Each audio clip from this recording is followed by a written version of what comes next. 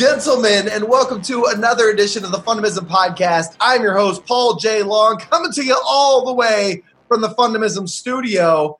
Something I was forced to do due to COVID. Sometimes you got to get comfortable being uncomfortable. So here we are, two uncomfortable guys. I'm going to introduce our next guest here in a brief moment. Before I do, shout out to our sponsor. Talk about making the best out of a bad situation. Charlie Hustle's been with us from the jump. When COVID first started, they really looked at an opportunity to help our community, and they threw all their energy at masks. And they started donating them to individuals in need. And ultimately, guys, they are just a wonderful crew. So if indeed you know nothing of Charlie Hustle, take me at my word and just knowing that they are tremendous individuals, and go to charliehustle.com to learn more about their value offering for you. Hey, yo, we got Anthony Oropeza. What is good, my man? It's good to be here, brother. Good to be here. Thank you for having me. Appreciate it. You know how long I've been wanting to do that, AO? That you get me hyped, brother. You get me hyped. Just look at this. I can't stop smiling now, man. This is so wrong. Listen, I knew you were going to do that. That's the goal. That's the goal, man. Whatever we could do to help bestow a smile on somebody who could potentially need one to get through a challenged day. So, Anthony, you are somebody that I've been wanting to interview for a while. We exchanged messages some time ago. You sent me a wonderful gift featuring your art. I admire you a great deal because you have something that I don't necessarily have. And I want to get into that. But before we do, same question we start with every guest, my brother. What do you do for fun? Well, it's a combination of things. I really like, I don't do it all the time, I like trying to make my kiddo laugh. I mean, there is nothing more beautiful than your own child, no matter what age, when they laugh. And it's just a natural laugh. And if you're a dad and you got either dad jokes or, other lame stuff, it's hilarious for them to laugh. That's one of the things. And there's playing sports with her, hanging out with buddies, shooting hoop when I can, mostly by myself, it seems like, as of late. Listening to music, creating the artwork is fun, and it's a challenge, but it's really cool not only making the work, but making the deal. Sure. I really like, that. And then what I miss is having art shows, man. Art shows are a ton of work, but man, when people come in and they see the work, that's fun. When they want to talk about it, it's truly a blessing. But and then of course there's my graphics and all of that, creating all that stuff, man. Just so what a great encapsulation of everything that you just said, creating. Yeah, and that's exactly why I wanted to reach out to you, man. And that's why I feel like I've done myself a disservice in not getting to know you better over the course of the last several years, because you are just a tremendous dude. I've seen you at multiple Noah's Vantage Project events. Yeah. I've seen you at multiple charity events. You're active in the community. You're fantastic at creating experiences. And that's what art is. And so when I think about individuals like you, or as an artist, a painter, a graphic designer, a musician, a comedian, potentially a speaker, sure, individuals that have these ideas, these things in their head, and then they have the ability to get it out to the masses where others can enjoy. So you're an individual that does that not just for fun, but you've made a business out of it as well. That's not how it first started, though. So talk to us a little bit about your journey in art. Well, the journey was stop, go. And the stops were basically just quits. I was just done. It was. I could relate. The artwork was not as. The artwork around other people was like, it was good and they really liked it, but it wasn't what I really liked, and I didn't feel I was hitting the potential. Anyway, so I went into doing some comic book stuff, which had potential too, but it was very, cost a lot. And then I was just working, and then my kiddo was, I think she was like 7th grade or something like that. I knew she was going to go into high school in a couple of years, and she decided to pick Bishop Miege. Okay. And Bishop Miege is one, it's not free, nor is it cheap. And don't get me wrong, they helped me out with some financial aid, and they're a really good school. But I was going to have to pay for it on my own. And what I was making plus school loans and bills and everything wasn't going to cut it. So I had to make a decision. I was either going to be a barista or I was going to give this long shot, give it a shot. I was just going to just roll the dice on this. Plus with the Royals, I mean, I was really stoked and hyped up about these Royals back in, 13, 14. And I said, you know what? I'm going to give this one last shot. And if it works, great.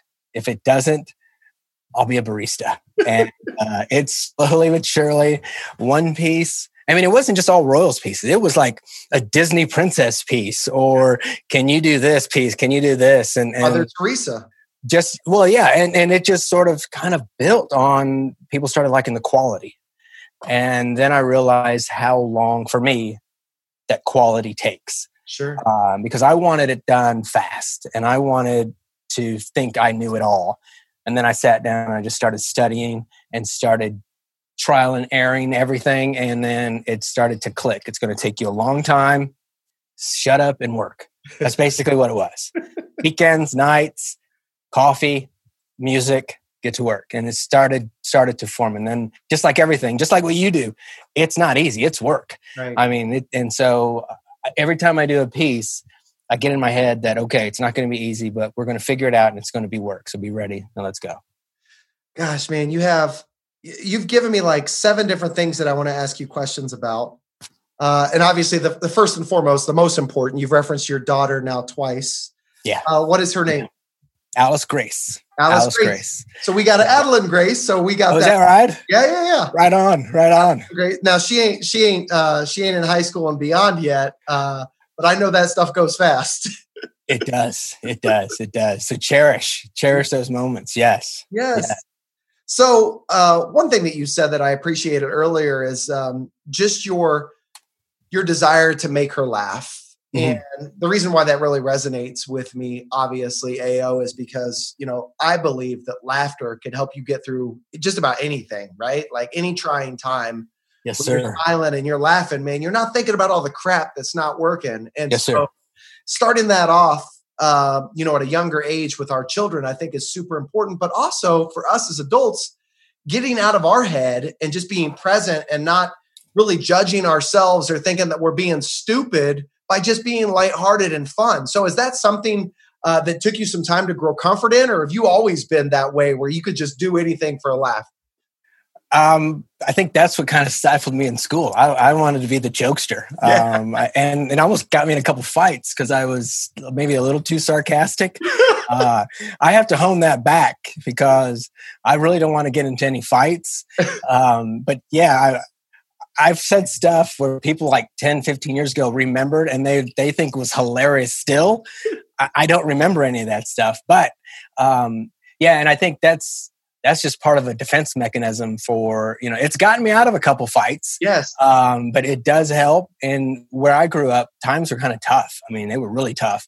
And then even now, which is, it's really weird how you mentioned this topic right now, right off the bat, is that the kiddo and her mom and I haven't been together since she was like 2. So it's been about 16 years. Wow. But we've kept in contact. We've raised her, we co-parented. And then in May 1st, she had a stroke. And, her mom has no boyfriend, no husband. It was just her mom, just like me. I'm at my house. She's at her house. And the kiddo would just pop back and forth on our agreement. And then 10 years ago, she put me down as her power of attorney for medical. And so I had to boom, try to help. Now, rewind about 2 weeks before that, I was just told I was non-essential. So I got, put on furlough. Yeah. And then I'm thinking, okay, I can clean up the house. I can create this whole list of art that I have. I'm going to jump into my user experience work that I want to start doing more on my website, and then crash. Everything halts. You got to take care of this lady because the kiddo's at that time 17. she doesn't have like the tools yet to figure out what needs to go where, what she needs to do. And so I had to make a couple medical calls on her, do this, or she could, this could happen. And so which is really tough. And so she was in ICU for a month, and every day talking to nurses, talking to doctors. I was speaking to her HR. I was talking to all of her family, talking to her friends. I mean, there was a ton of work to do that it was very stressful. But then every now and then, the kiddo and I, she also learned how to make pizza, which is a huge plus. But we would sit down and we would watch something funny. And for that 22 minutes or 45 minutes, we would be in a good place. And it was so cool that we were in that good place together. Because my mother, I was really lucky. My mother's still alive. Of course, she's crazy, but she's still alive, right? She's still alive. She's mom, so right. Well, my mom is exceptionally crazy. One day you may meet her. But people love her. But anyway, if I would have lost my mom at 18, being the oldest of four, I wouldn't have known what to do. And my mom didn't marry. I just think when I was 18, I don't think she was married at the time. So it would have just been me and my siblings. That would have been tough. So I've been pretty fortunate, and I'm glad that her mother didn't pass away, because I can only imagine what that would have felt like. So got her into rehabs and such, and she's on her way up, but we're still having to deal with a ton of things. We're dealing with her house. Yeah. We're dealing with her dog. We're dealing with all of this stuff that needs to be maintained. So when she comes home, she has comfort. Sure. So she's still physically living elsewhere in her recovery? Yes. Wow. And so there's this project managing of like the ADA. She has to get some ADA stuff in her house. Mm-hmm. So we've got I hope she's not going to watch this anytime soon, but we have to knock down a wall, and we have to put in some ADA stuff. So there's cost, and then there's finding people who can donate time and materials, all of this project stuff, which takes a ton of time. And so something gives. So it's the time with the kiddo gives, or sometimes the work gives. And luckily, the commissions I'm working on, I planned out 4 months ahead of time. Mm. So it's just those things right there, which are tough for the kiddo, but yet I try to make time where we have a minute, I can throw a joke in, kind of calm it down, or we sit down and we watch. Of course, I work for Johnson County Park and Rec. And what's my kid's favorite show? Parks and Rec, baby. Park and Rec, yes. So it's really cool how it kind of like, how trying to be a good dad, but also trying to manage is good and bad. I mean, it's just like everything, good and bad. There's always that good and bad. It's just like now I'm drinking water and I'm drinking coffee. I mean, it's everywhere. It's everywhere. So it's crazy. So, man, you did something today that no guest has ever done before. And I told you this before we came on. You sent me some detailed notes on you and your background, and you prefaced it by saying, just in case I dole up the spot, here's a couple jumping off points. And I can't help but sit here and listen to you talk, and the confidence that at least you're displaying outwardly. I don't know what's going on internally. You don't. And your ability to just to communicate and think. When have you ever been in a dull situation as a class clown, an individual that values humor? Dude, I mean, you're just giving me so much here. What's interesting about those topics that you gave me, do you see how easy it is to flow? We've already covered 3 or 4 of them just naturally in conversation. I didn't even present them to you. You created the environment. So, man, you're a good dude, and this is going phenomenally. So let's talk a little bit, if you don't mind.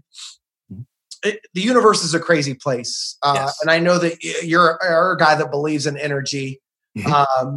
It shines in every piece of artwork that you do, and your love for your daughter. Thank you. It's a certain extent in your continued presence in your ex's life. So just to whatever extent you're willing to share, I have a lot of individuals right now personally that are going through relationship issues. Sure. And those are like, AO, like those are the toughest in the moment. There's like nothing possibly worse than going through these, either going through a divorce or going through a split, or the thought of rejection, or a boyfriend pushing away, or whatever it may be. Yeah. So then you split up with this individual and you realize this too shall pass, and you're smarter and you're better and you're more experienced and well-versed emotionally in dealing with yourself after that. All right. 2 years, your daughter's 2 when you guys split up. Yeah. Fast forward now, 14 years later. Yeah. Is that right? 16, 14, whatever. Yeah. I'm not good at math. That's why I speak for a living. You find yourself in this situation where you're having to help support your ex. What was the breakup like? Was it amicable? Was it challenging? Whatever? Thanks. First of all, thanks, Paul, for bringing this up. I'm not going to lie to you. The goal was for me, because I came from like a single parent. Yes. You know, my mom raised all 4 of us. Okay. And the goal in seeing what, and then reading up about this stuff a lot, and being a communication major about like how parents and a good dad in the house is just as good as a good mom, but together it's a good home kind of deal. Yes. So I knew that from the get-go. And my deal was, look, I don't ever, no matter what it takes, of course, there's some things, I want to keep this place together because I want my kids to always have their mom and dad in the same home. And I want a family. You know, I wanted like 4 kids. I really wanted a starting 5. That's what I wanted, right? But hey, there's still time, brother. I don't know, man. I don't know. We'll see.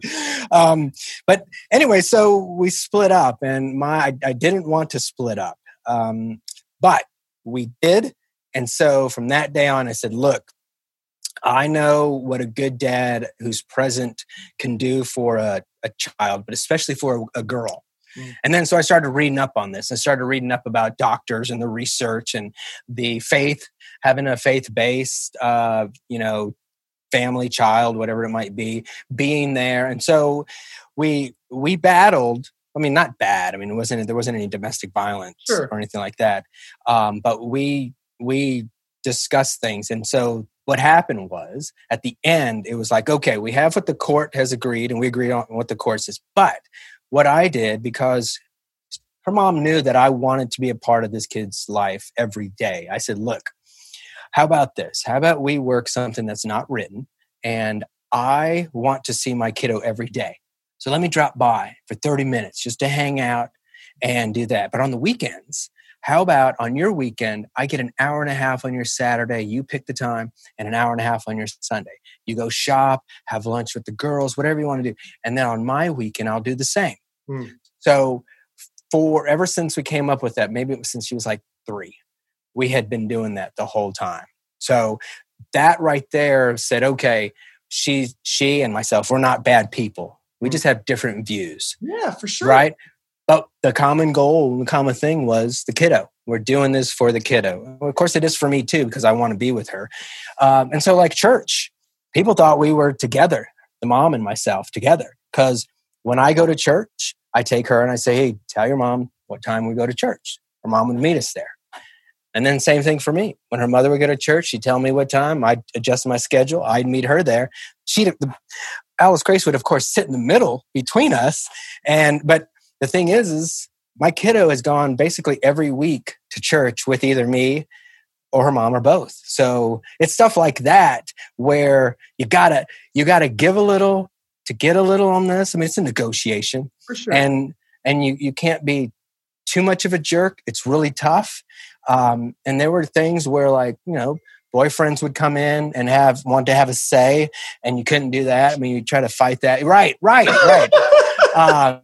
But it's difficult, but it's negotiation. But you got to understand where, and it's difficult on both sides to see where the other person's coming from. For sure. But that's one of the major things that I really give her mom credit for. Even and also throughout time, we would have birthday parties at her place. My family would show up, and when we had a birthday party at my family's, my mom would invite her over, and I'd say, "Come on, if you want, I'll pick you up. Whatever you want to do." So I just wanted to keep it. And the thing is we kind of, those kids can see. I mean, like when I was a kid, I saw what my mom did to my dad, and I saw what my dad did to my mom. Right? Sure. I have an idea that my kiddo sees what I not only do, but what I say.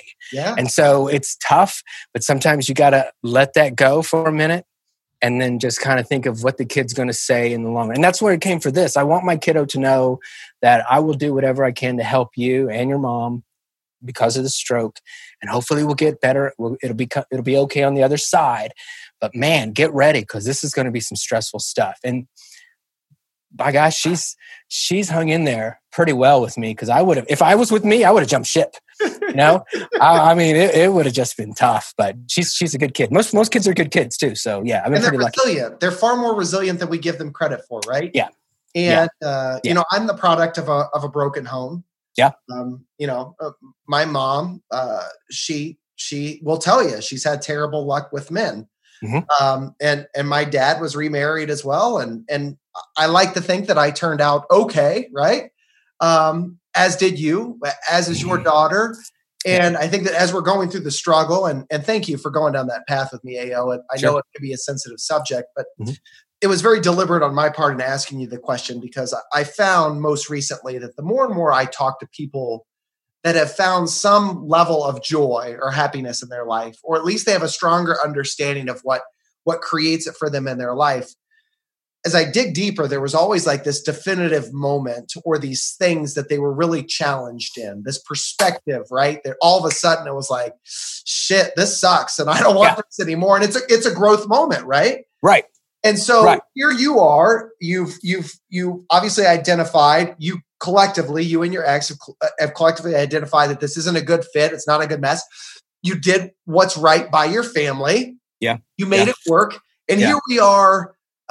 She really has no ties to you outside of being the mother of your child. Correct. And you're supporting her or helping her through one of the most challenging physical times in her life. Dude, that's so freaking admirable and a testament to you as a human being. But also, if you're listening as a podcast, as the Fundamentalism podcast listener, the fact that you could be going through something so challenging and years later set all that aside for the betterment of your family and just to be a good human being is something that is within you. Like, this too shall pass. And so, dude, I admire you a great deal. I want to jump into the humor just a little bit, because you kind of got me right here, like that A1 sauce, talking about the sarcasm growing up, because that's me, bro. Yeah, we're on the golf course the other day. Yeah, this gentleman, this insurance agent by the name of Kyle Eulig, and we're golfing with Scott Wilson, as you. Okay, yeah, Scott's awesome. And one of Kyle's employees and friends, just a tremendous gentleman by the name of Goldie. And so I'm controlling the radio the whole time, AO. I mean, I'm on like, rock stuff like Pearl Jam and then like some hip hop stuff. And I'm pretty eclectic. And Scott says, hey, you mind if I take over the radio? And I'm like, oh yeah, absolutely. Take over the radio, man. And he goes, you guys probably won't like what I listen to. And Kyle, this is the second time he's met Scott. Kyle goes, and he's got that really dry, sarcastic AO style of humor from what I know about you. And he goes, why would you say that? Where's the positive side of Scott Wilson that I've heard so much about? And so first song is Bob Marley that Scott plays. And I go, Scott, you're right, dude. We cannot stand Bob Marley, right? Like, what a tremendous start. So he skips the song because we were joking. And he goes to Jason Mraz. And so he's like, do you guys like Jason Mraz? Jason Mraz is great. And so Kyle's listening to this song and he's looking at me and he's kind of chuckling. And he goes, what does he sing? And Scott goes, oh, he's got all these great songs. And he starts naming these songs. And Kyle's like, never heard of it. And he's like, he has some great songs, right? And Scott goes, oh, yeah. And I see Kyle from the corner of my eye. He's just doing this. He's just laughing to himself. And he finally gets out the courage and the words to say, why don't you play one of them? And the fact that it took him 15 seconds of buildup to work up the courage to say the joke, and he's cracking himself up. I love that stuff. So when you think about your humor, what resonates most with you? Like, what really gets your goat or makes you laugh? Well, I think it's one of the things that makes me laugh is stuff about me. Okay. Like the goofy stuff about me. And then also when my kiddo points it out and I'm like, she's right. I mean, it's stuff like that. And then it's just goofy things friends say. Yes. It's just, and then when, I don't like it when they get on me, but when they get on each other, when they cut each other down, and then I just love to see their reaction and how they come back. Yes. That's what I like. But now growing up, friends and family, there was sarcasm, bunch of jokes. And then I'm talking about my uncles, when you add alcohol to the party, then then somebody's standing up, leaping over a table, punching somebody, and the next thing you know, your mom's grabbing you away from it, and then it's just nuts. But you learn a lot when you're young about sarcasm and how it can just like and then What I love about what you said is I don't like it when they do it to me. No, I don't. Do it to each other. But I will. I'm not. I mean, if it's true, okay, you got me. Right. Now it's my turn. So for sure. Yeah. So that, of course, is one of my favorite fundamentals is talking trash. I love, giving a buddy a good razzing. And it seems like you got some pretty good friends that find comfort in doing the same, knowing that it doesn't have ill intent and it just comes from a good place. So right. Stick with me, brother. There's a method to my madness. All the questions that I'm asking you are really establishing the F in fun or your foundation, right? And what makes you tick and where this emotional connection to your art comes from. So the last thing I'll ask you before we really get into your creative side is just in passing, you mentioned, growing up, things were tough. What did you mean by that? No dad.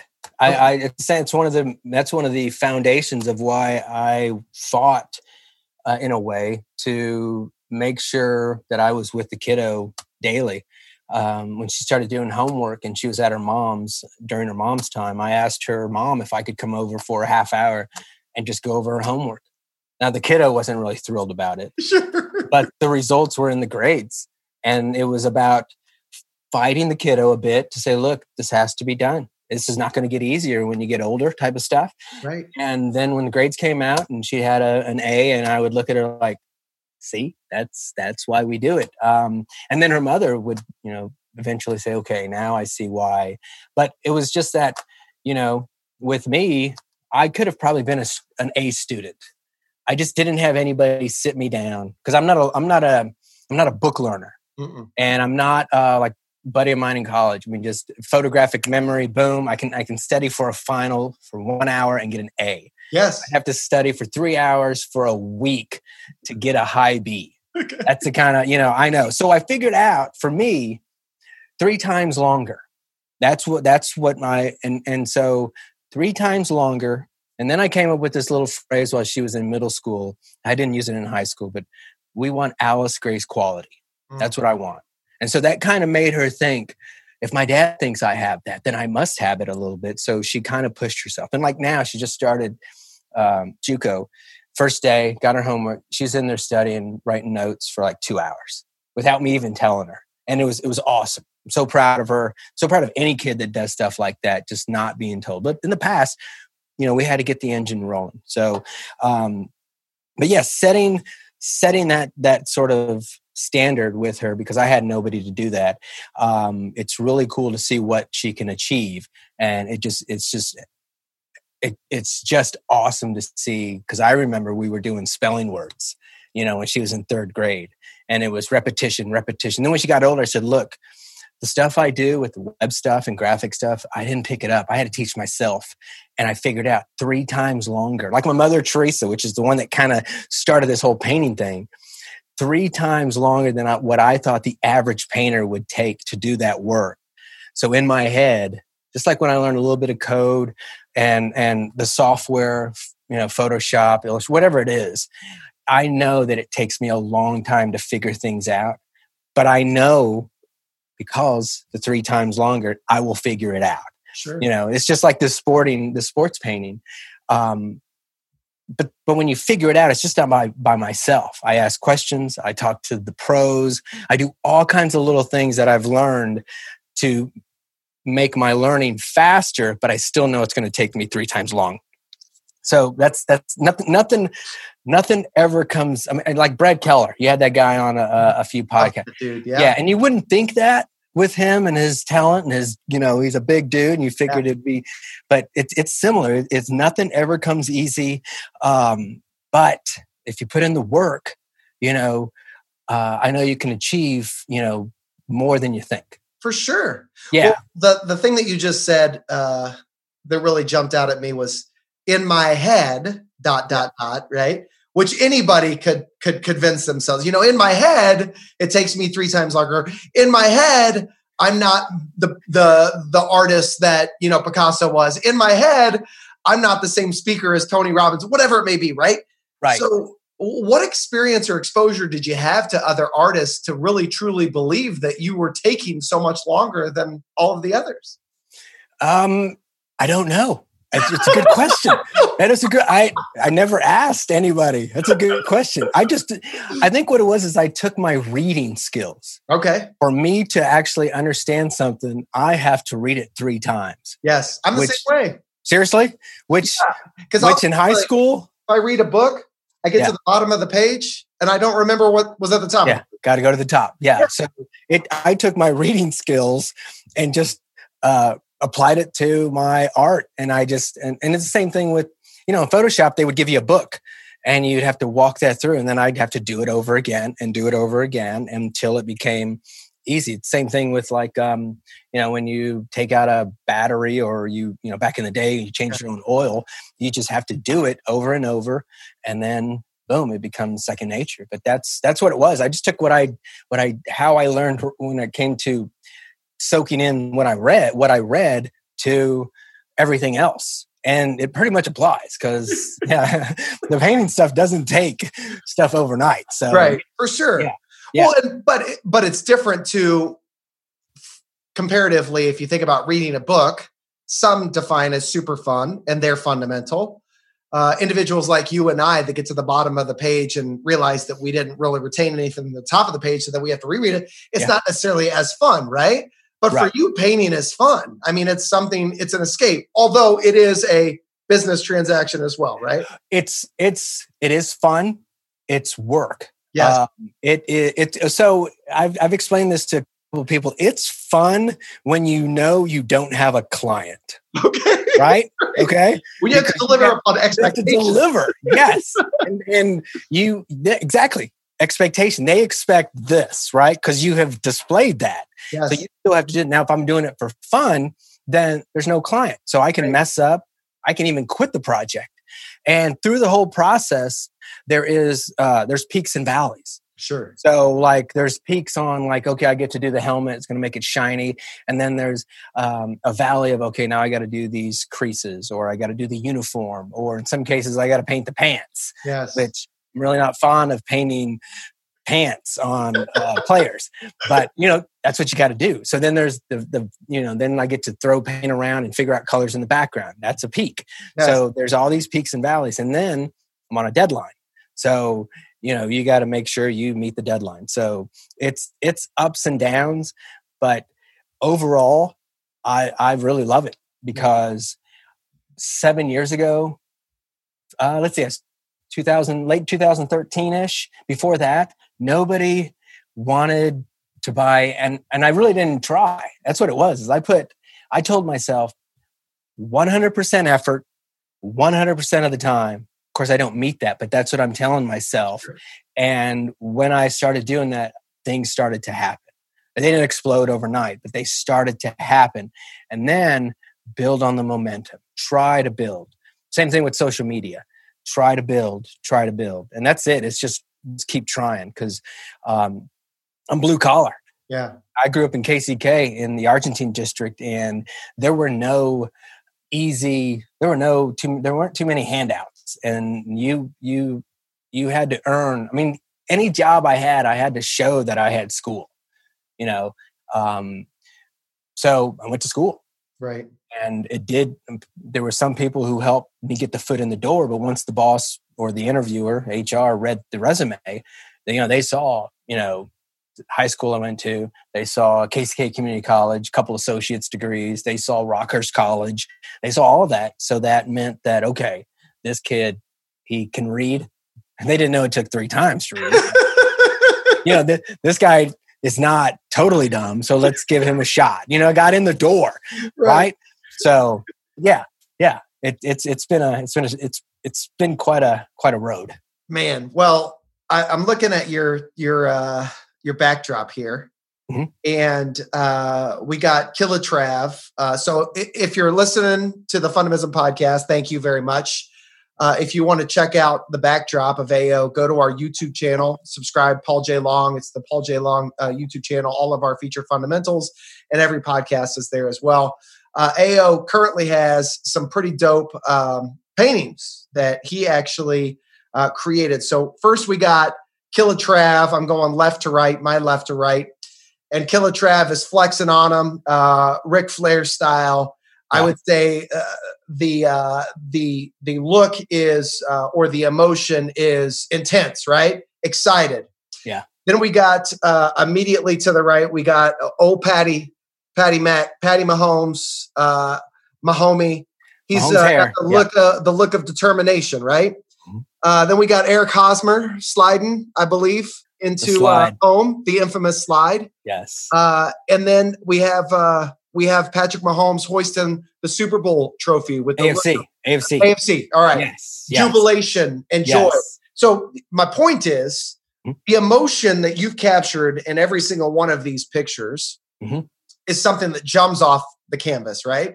It's something that people look to when they find artwork. It's, what does it make me feel? How does it make me feel, right? Yeah. And that is an artist's dream, like finding an emotional connection to the piece. Yes. The one thing we haven't uncovered for you yet is, what's your emotional connection to painting? You told me a little bit of backdrop in terms of the graphic design. You told me a little bit about how you're self-taught. And that it was a barista or painting, but like, where did the idea of painting even come from? Dang it, Paul! I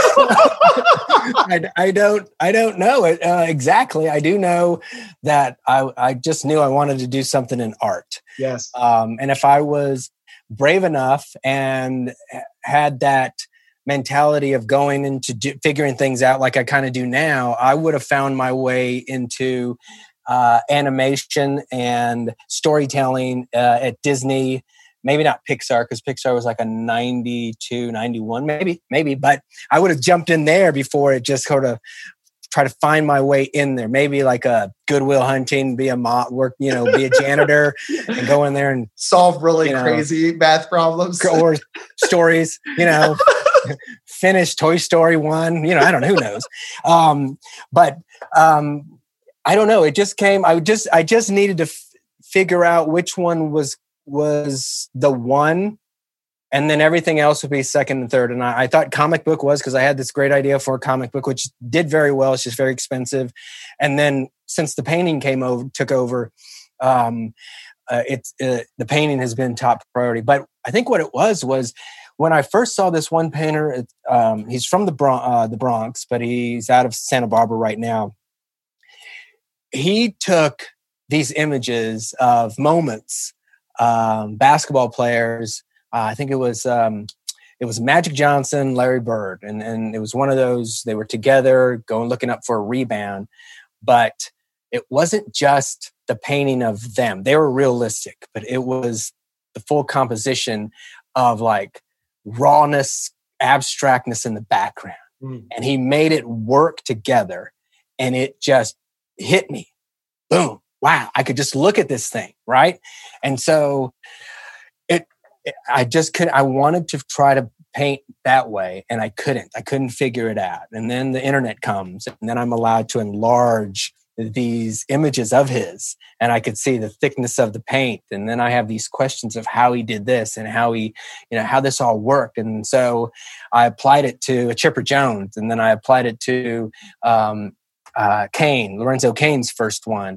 And then I did another Royals. And next thing you know, on Facebook, myself and that painter became friends. Yes, that was my next question. Yeah. And then he was watching my work and he was liking some things. And I was fangirling. I mean, once he became my friend, I was just fangirling. And then one day out of the blue, I would make these little postcards that I would hand out at shows. Yeah. And he said, hey, I really like that little collection of postcards. Would you send me a set? Fangirling again. Yes. Sent it to Santa Barbara.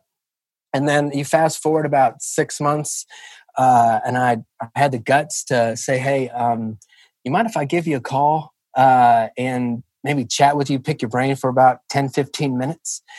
He said, sure. We set up a time. We talked there for like an hour and 36 minutes. It was crazy. Yes. Right? And the cool thing was what I've learned is you just ask the question and let the person talk. It's the same thing with interviewing, right? You ask the question and just let them talk. And man, I had so many questions about his work and this painting and the background and this and that. And he gave me so many cool things. And I apply those today on what I do and how I do it. And so it's really weird because I really liked that work back in the late 80s, early 90s.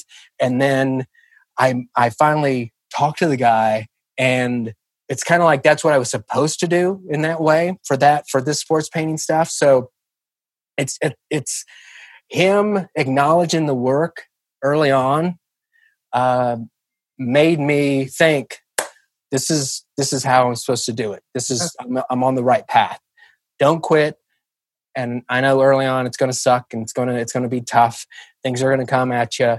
Just keep going. And that's basically what it's been. It's chip away. Even during this during May, June, July, with all this stuff going on with the kiddo's mom, I haven't been able to put in the work as much as I want, but I'm chipping away here and there, a couple hours here, an hour there.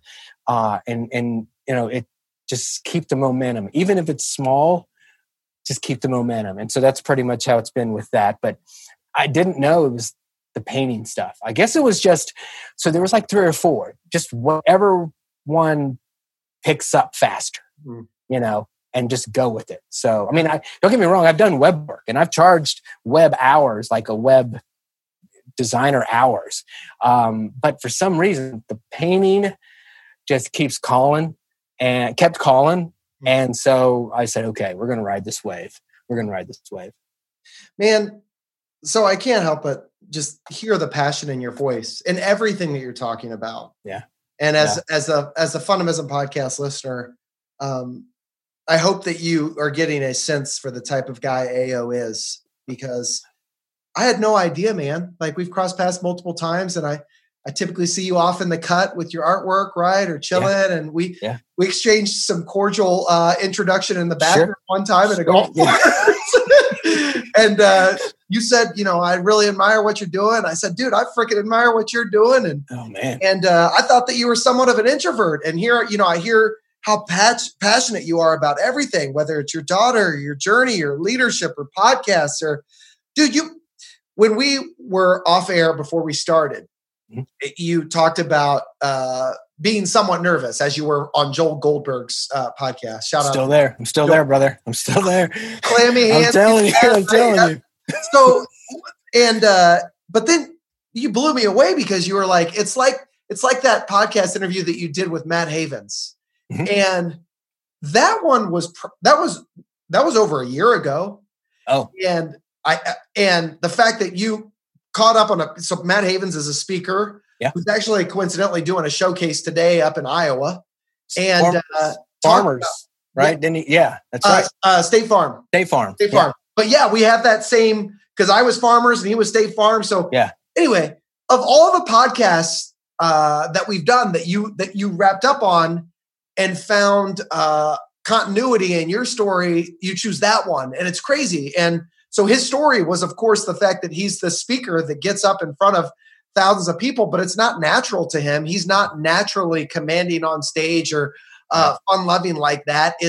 He defined it as a persona, but it's not, because when I talk to him, just like you and I are, that's how he is on stage as well. But he's got to convince himself that it's so much different when he gets on stage. And I will say the same for you. Like, what you and I are doing right now is nothing different than if we were to go to Bobby Baker's and have a couple beers, right?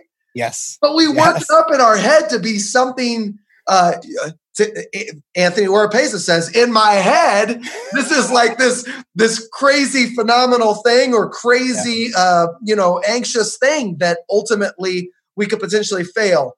Tying all this back together, man, you had mentioned that there was a moment in your journey where you're working your tail off and trying to get this painting stuff up and running. In 2013, you're making these paintings and no one was buying them.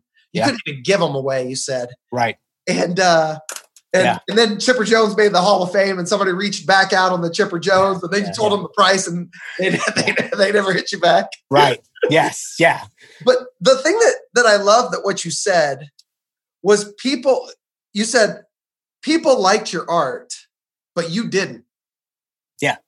So you're out there and you're doing the damn thing and you're creating pieces that people like, but you don't like it. You're not in love with it. And that's where you know that you've truly found something in yourself, that you're growth oriented, that you found your passion and you're going to make it work 100% effort, 100% of the time, at least on a Tuesday. Maybe on a Thursday, it might be different. It might be. But dude, when you said that, I can relate so much because when I first started speaking, and people have heard me say this before, forgive the overlap if you have, like people would come up to me afterwards and they'd say, oh, I love it. It really resonated, or goodness, like I've had this challenging moment and it seemed as though this message that you were saying was speaking to me directly, right? Yeah. And these comments were so beautiful and magnificent. Yeah. But in my head, Anthony, if they weren't laughing at my jokes, if I didn't create this lighthearted sense of just subtle humor and fun, I thought I failed. So people were liking what I was doing, but I wasn't in love with the end product. Right. So when did you come to that magical moment where you're like, yep, now I love it too? I think it was a combination. It was when the number one, the sports artist that I connected on Facebook, when he said he wanted a set of my postcards. That was one. The other one was when I made my first sale over $500. Yes. Yeah, it was, don't get me wrong. People on social media and at the art shows, they loved it, but it was the sales. It's weird. It's funny. And it shouldn't be that way. It should be just about how you feel about the work. But it's when I make the sales and people are paying me. Of course, I've had friends that say, you should have been making this 3 years ago. Sure. But when I'm making something that I believe is worth my time, because I know as an artist earlier and artists today, they put in 100 hours, they're not going to be paid what they want for those 100 hours. So, but that was it. Being asked for interviews, being asked for podcasts like yourself, because I know you guys just don't ask anybody, right? Because one, time is money. And when you have family, that's precious. So, you want to make everything count. But I think it was about that when people were like taking it serious. And when I started taking it serious, but I know based off what's out there of what is good and what is pro level, it's similar to my comic book stuff. I was never happy with the comic book stuff until you could put it side by side, a DC or Marvel one, and see the artwork, the layout, the structure, the color, all of that was really close to what is out there. So that's what it is. It's just never, I'm still not satisfied of the work. And I know that I'm really good at failing but the failing is learning. It sucks, but it's learning. And it took me a while to figure that out, but yeah, that's pretty much how I see it. Sure. Well, the obviously when you're paid and people see value in your work, it's different to say, oh, Ayo, what a wonderful piece. That is a beautiful piece. And then just out of curiosity, how much does that cost? Right. $1,500. Yeah. It is just beautiful. I just want to let you know. And then they bolt, right? Sure. And dude, I can relate so much to what you're saying because as a speaker, Like, I'm a single earner. Our family depends on my income, right? And Melissa helps me get bookings, and Melissa helps with the growth of the business. If we're not getting speaking engagements or selling product, then we're not living, right? Not paying the mortgage. We're not paying the mortgage. And so when people will say, "Oh, I know this great speaker," and we say, "Well, what's your budget?" We're hoping that you do a pro bono. What that says to me or to you is that, well, you value what we do, but you don't value it enough to put the money down on it, right? Yeah. And so I could totally acknowledge, admire, and relate to what you're saying, because obviously we live our lives in a similar vein. I want to touch on one last topic before we conclude our time together. Yeah. You talked about one of your passion projects in the future could potentially be a podcast, and that you're really driven to leadership. And you're like, you liken it to a somebody that's good at sports or celebrity or whatever. They really found their niche. I'm going to use you like an artist. You're like, gosh, I admire their work so much. And then you said, like leaders, I admire their work so much because I'm not one. But I was like, dude, you're a freaking leader. What are you talking about? You're leading the space in our community. So if you were to do a podcast, what would it be about? It would be about creativity. It would be about creativity, and then also leadership, because I'm a huge, I'm a fan of, like Simon. I'm a fan of Gary V. Yes. And keeping things simple, but yet work. I mean, my podcast would be about creatives, artists, painters, illustrators, web, animators, music, anything along those lines, who either have made it or show potential of making it, and just getting to know their process, getting to know their story, getting to know where they came from, getting to know how they got to where they got, type of stuff, right? And then all that, just like you, it's what you do. All of that stuff, when you start bringing stuff out of people, it inspires or something. And I think it was, who was that guy? Buddy Hobart. Hobart. Damn, did you listen to all of them or what? I'm a fan. I'm a fan of podcasts. I mean, I don't listen to a whole bunch. I listen to Questlove, Joe Rogan, and then every now and then I'll listen to, just interviews in general. Howard Stern. It doesn't matter. But there was something he said where, like, you mentioned something about somebody can say this. It's like you say, I think it was about your book. Yeah. You felt like you were saying the same thing people were saying, right? Sure. And I'm sure somebody could write a book about Simon saying this, Gary V saying this, Tony Robbins, and they're all the same sort of message. Yeah. What he said was, it's just about at that moment where something hits you, and then it sticks, right? And that's similar to, I totally get that. And I forgot where I was going with this, but you were just talking about the in the podcast forum, like that stuff really resonates with you. Yeah. So being somebody who would interview creatives like that, for those who listened, that maybe something would click. Maybe, one of my failures of not being brave enough to go out and just roll the dice to go work for Disney or Pixar when I was 19 or 20, somebody might do that if they listen today. Now, don't get me wrong, it's 10 times harder to get into those two, but maybe there's another startup that they could go to in Canada or someplace, but something like that where it could just spark and say, wow, that person did it. They had a single parent raising, or they were a foster child or something, but there was something in them that said, let's give it a shot. And they did it. And that story said it wasn't easy, but yet they got to where where they're at, and boom, awesome, right? I can do that. I can roll the dice and give it a shot, because eventually I'm going to have to tell my kiddo, go out there, fly. Yeah. Give it a shot. I didn't. But see, the cool thing about me now is I could say, look, I gave this art thing one last shot and it kind of worked. And I don't know how long it's going to work, but it worked for X number of years. But I was not going to take that shot. But I knew I wouldn't, when I'm 60 or 70, that I would regret that one moment where I made that decision to go barista. Don't get me wrong, I love coffee. And I would have loved working at Starbucks because I loved at that time Howard Schultz, who was the leader of Starbucks. But if I wouldn't have given that shot and rolled the dice on me and me trying to figure things out, then I would have kind of kicked myself for so long, in my 60s and 70s, if I get there. So, sure.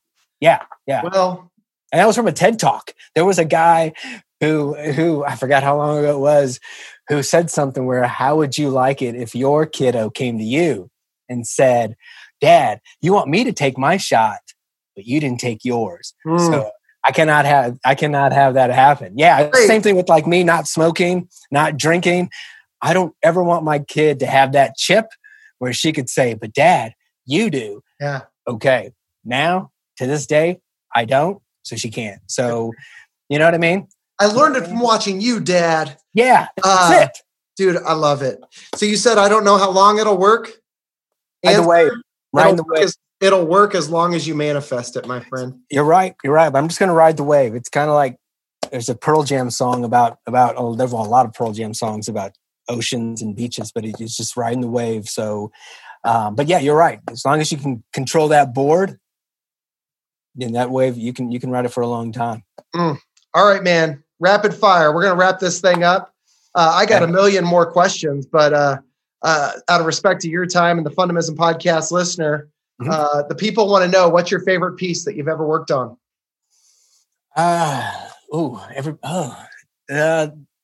Favorite piece, Mother Teresa. Okay. It was the learning one. People think it has to be Mother Teresa. I mean, it goes back and forth. The other one was the one that got me in the New York Times, just by dumb luck. Yeah. I was probably the only artist at that time, preseason, first game, starting to paint Mahomes before Mahomes became Mahomes, right? Yeah. And so the New York Times saw it on Twitter, which was a fluke. I posted it on Twitter in the morning, which I never post very much in the morning. And then New York Times guy saw it, boom, gives me a call. And the next week, Tuesday, he was in the studio. And a week or so later, it's in the freaking New York Times. So, yeah. It's not a fluke, bro. That's that energy life, son. I don't know. I'm starting to believe that. What maybe this is the perfect segue because that was it. Who knows? But what's the craziest situation you found yourself in as a result of your painting? Or most memorable moment? Or it's all the interviews. Okay. It's all the interviews. I mean, I had dreams of like, I want to charge this much. Nor I didn't know how long it would take to make these paintings, but I had that. But I never thought that people would interview me as many times as they have, or ask me to be on it's always in the back of my head. I would love that, but I never thought that people would see how. And that's another positive reinforcement sort of deal, is that when news stations or newspapers or podcasts say, "Hey, I want you on my show," that means, wow, I really got something going on here. I mean, that's just it just reinforces that. But I never. And then being asked to do live paintings for charity, that was never a thought. I did it one time for my kids' school, and I was sweating the whole time. Then they took me on stage, more sweat, and then they put that thing up in the air, more sweat. Then they wanted me to get on the mic, so it was. But it raised a lot of money. And then next thing you know, the network of, Catholic moms, just next thing you know, I had 5, 7, 10 gigs. And then COVID hit. And then in April, everything, But now I do live paintings in the studio. I videotape it. But yeah, it's weird. It's been really weird being asked to do certain things for certain organizations because they love the work. And so it's been a crazy ride, a crazy wave. So who knows what's next? I don't really know what's next. I just know that if I chip away, good things will happen. But also I know that while I'm doing it, some bad things will happen. So be ready for that stuff. So just like anybody, just like life. I didn't know that they had charity events long enough for you to actually do a live painting. Did you tell them it's going to have to be 3 times the normal length of their charity? Well, I tell them they get like 3 hours of a painting. Okay. Seriously, they get 3 hours. I will start at 6 and they put me at the end, like the last or second last. And they don't get an actual, like what you see back here. Right. But, and you've seen it at the, at the Noah's Vantage golf tournament. That's what they get. And they love it. And I'm really glad that they do, because there's no way I could donate an original painting while doing original paintings for others. So, but I'm really glad and honored when people ask to do it. So it just blows my mind, because the last thing I thought people would want 4 or 5 years ago would me to show up and do a painting, at their event. It's just, you're kind of a big deal, bro. Like, and so that's the perfect segue to the second to last question, being somewhat of a big deal.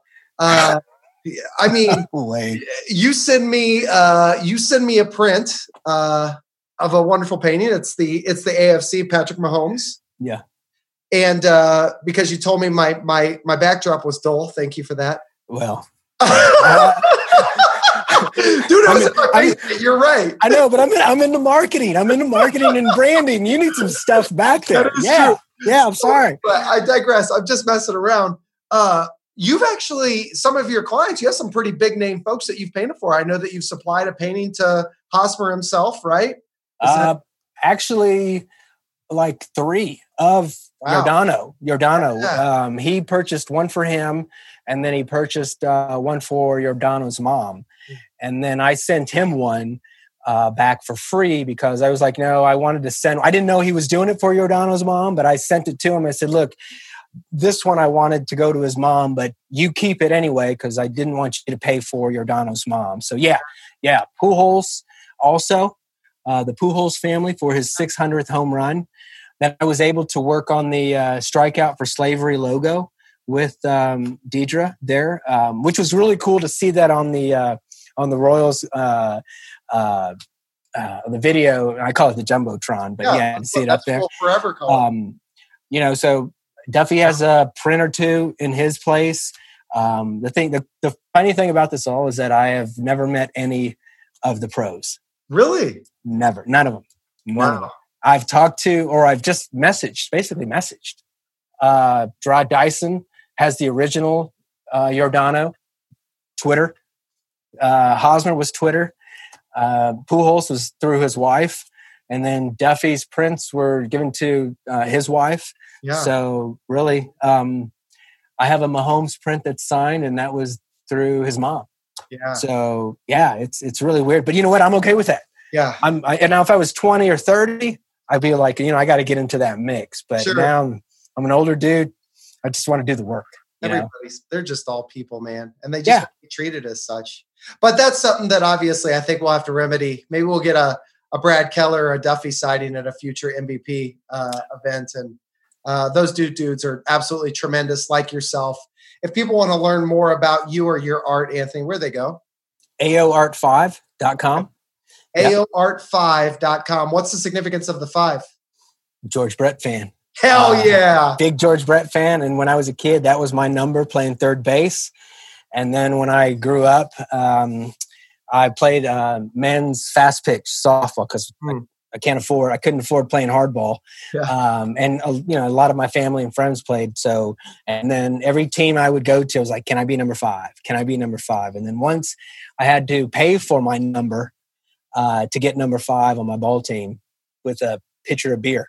So I will fight for number 5 if I can. So and that's probably one of the reasons why I wanted 5 kids. So the number 5 is I won't move into a house, or I'll be hesitant to move in a house if it doesn't have the number 5 in the address. It's weird. I'm a little weird, and now that people are going to know this about me, this is going to be embarrassing sometimes. But your mom passed you down a little crazy. Yes, thank God. It's just a little. My siblings might debate you on that, but yeah. Well, listen, brother, I admire you so damn much. I'm excited for the opportunity to chat with you today. I learned so much more about you, which means that we're going to have even more stimulating conversation the next time our paths cross. Yes. AOArt5.com. This guy is making waves. He's doing big things in the community. He's just a tremendous creative. And just to kind of wrap up, again, to reiterate, the whole reason why I wanted you on here, man, is everything that you just mentioned. The reason why I asked you about your desired future podcast topic is because everything that you mentioned, whether it's music or art or laughter and comedy or sitcoms or whatever, all that stuff can be defined as a fundamental or something that makes somebody smile and gets them out of their head. And so you've effectively done that for me and many of the Fundamism podcast listeners today. So for you, we thank you, my friend. Thank you, brother. It's just been an honor, and I love your work. So don't stop, and hopefully I can experience you on stage one time. So I appreciate it. It's a bus with no brakes, man. We're going to get that momentum back. Our career trajectories have been significantly impacted. We're just going to pick up where we left off, brother. That's what we do. That's what them gamers do. Right on. To the Fundamism podcast listener, we greatly appreciate your support. We couldn't be whatever the hell we are without you. So if you're looking to smile more in your day and add joy, fun, fulfillment, continue to follow us. Subscribe to the YouTube channel, Paul J. Long. Ultimately, you know the deal. At Fundamism Paul, we're putting out the monthly or the daily morning jams. We're just having a good time. So go out, have some fun today, create some fun in the lives of others until we catch you on the flip side. Deuces!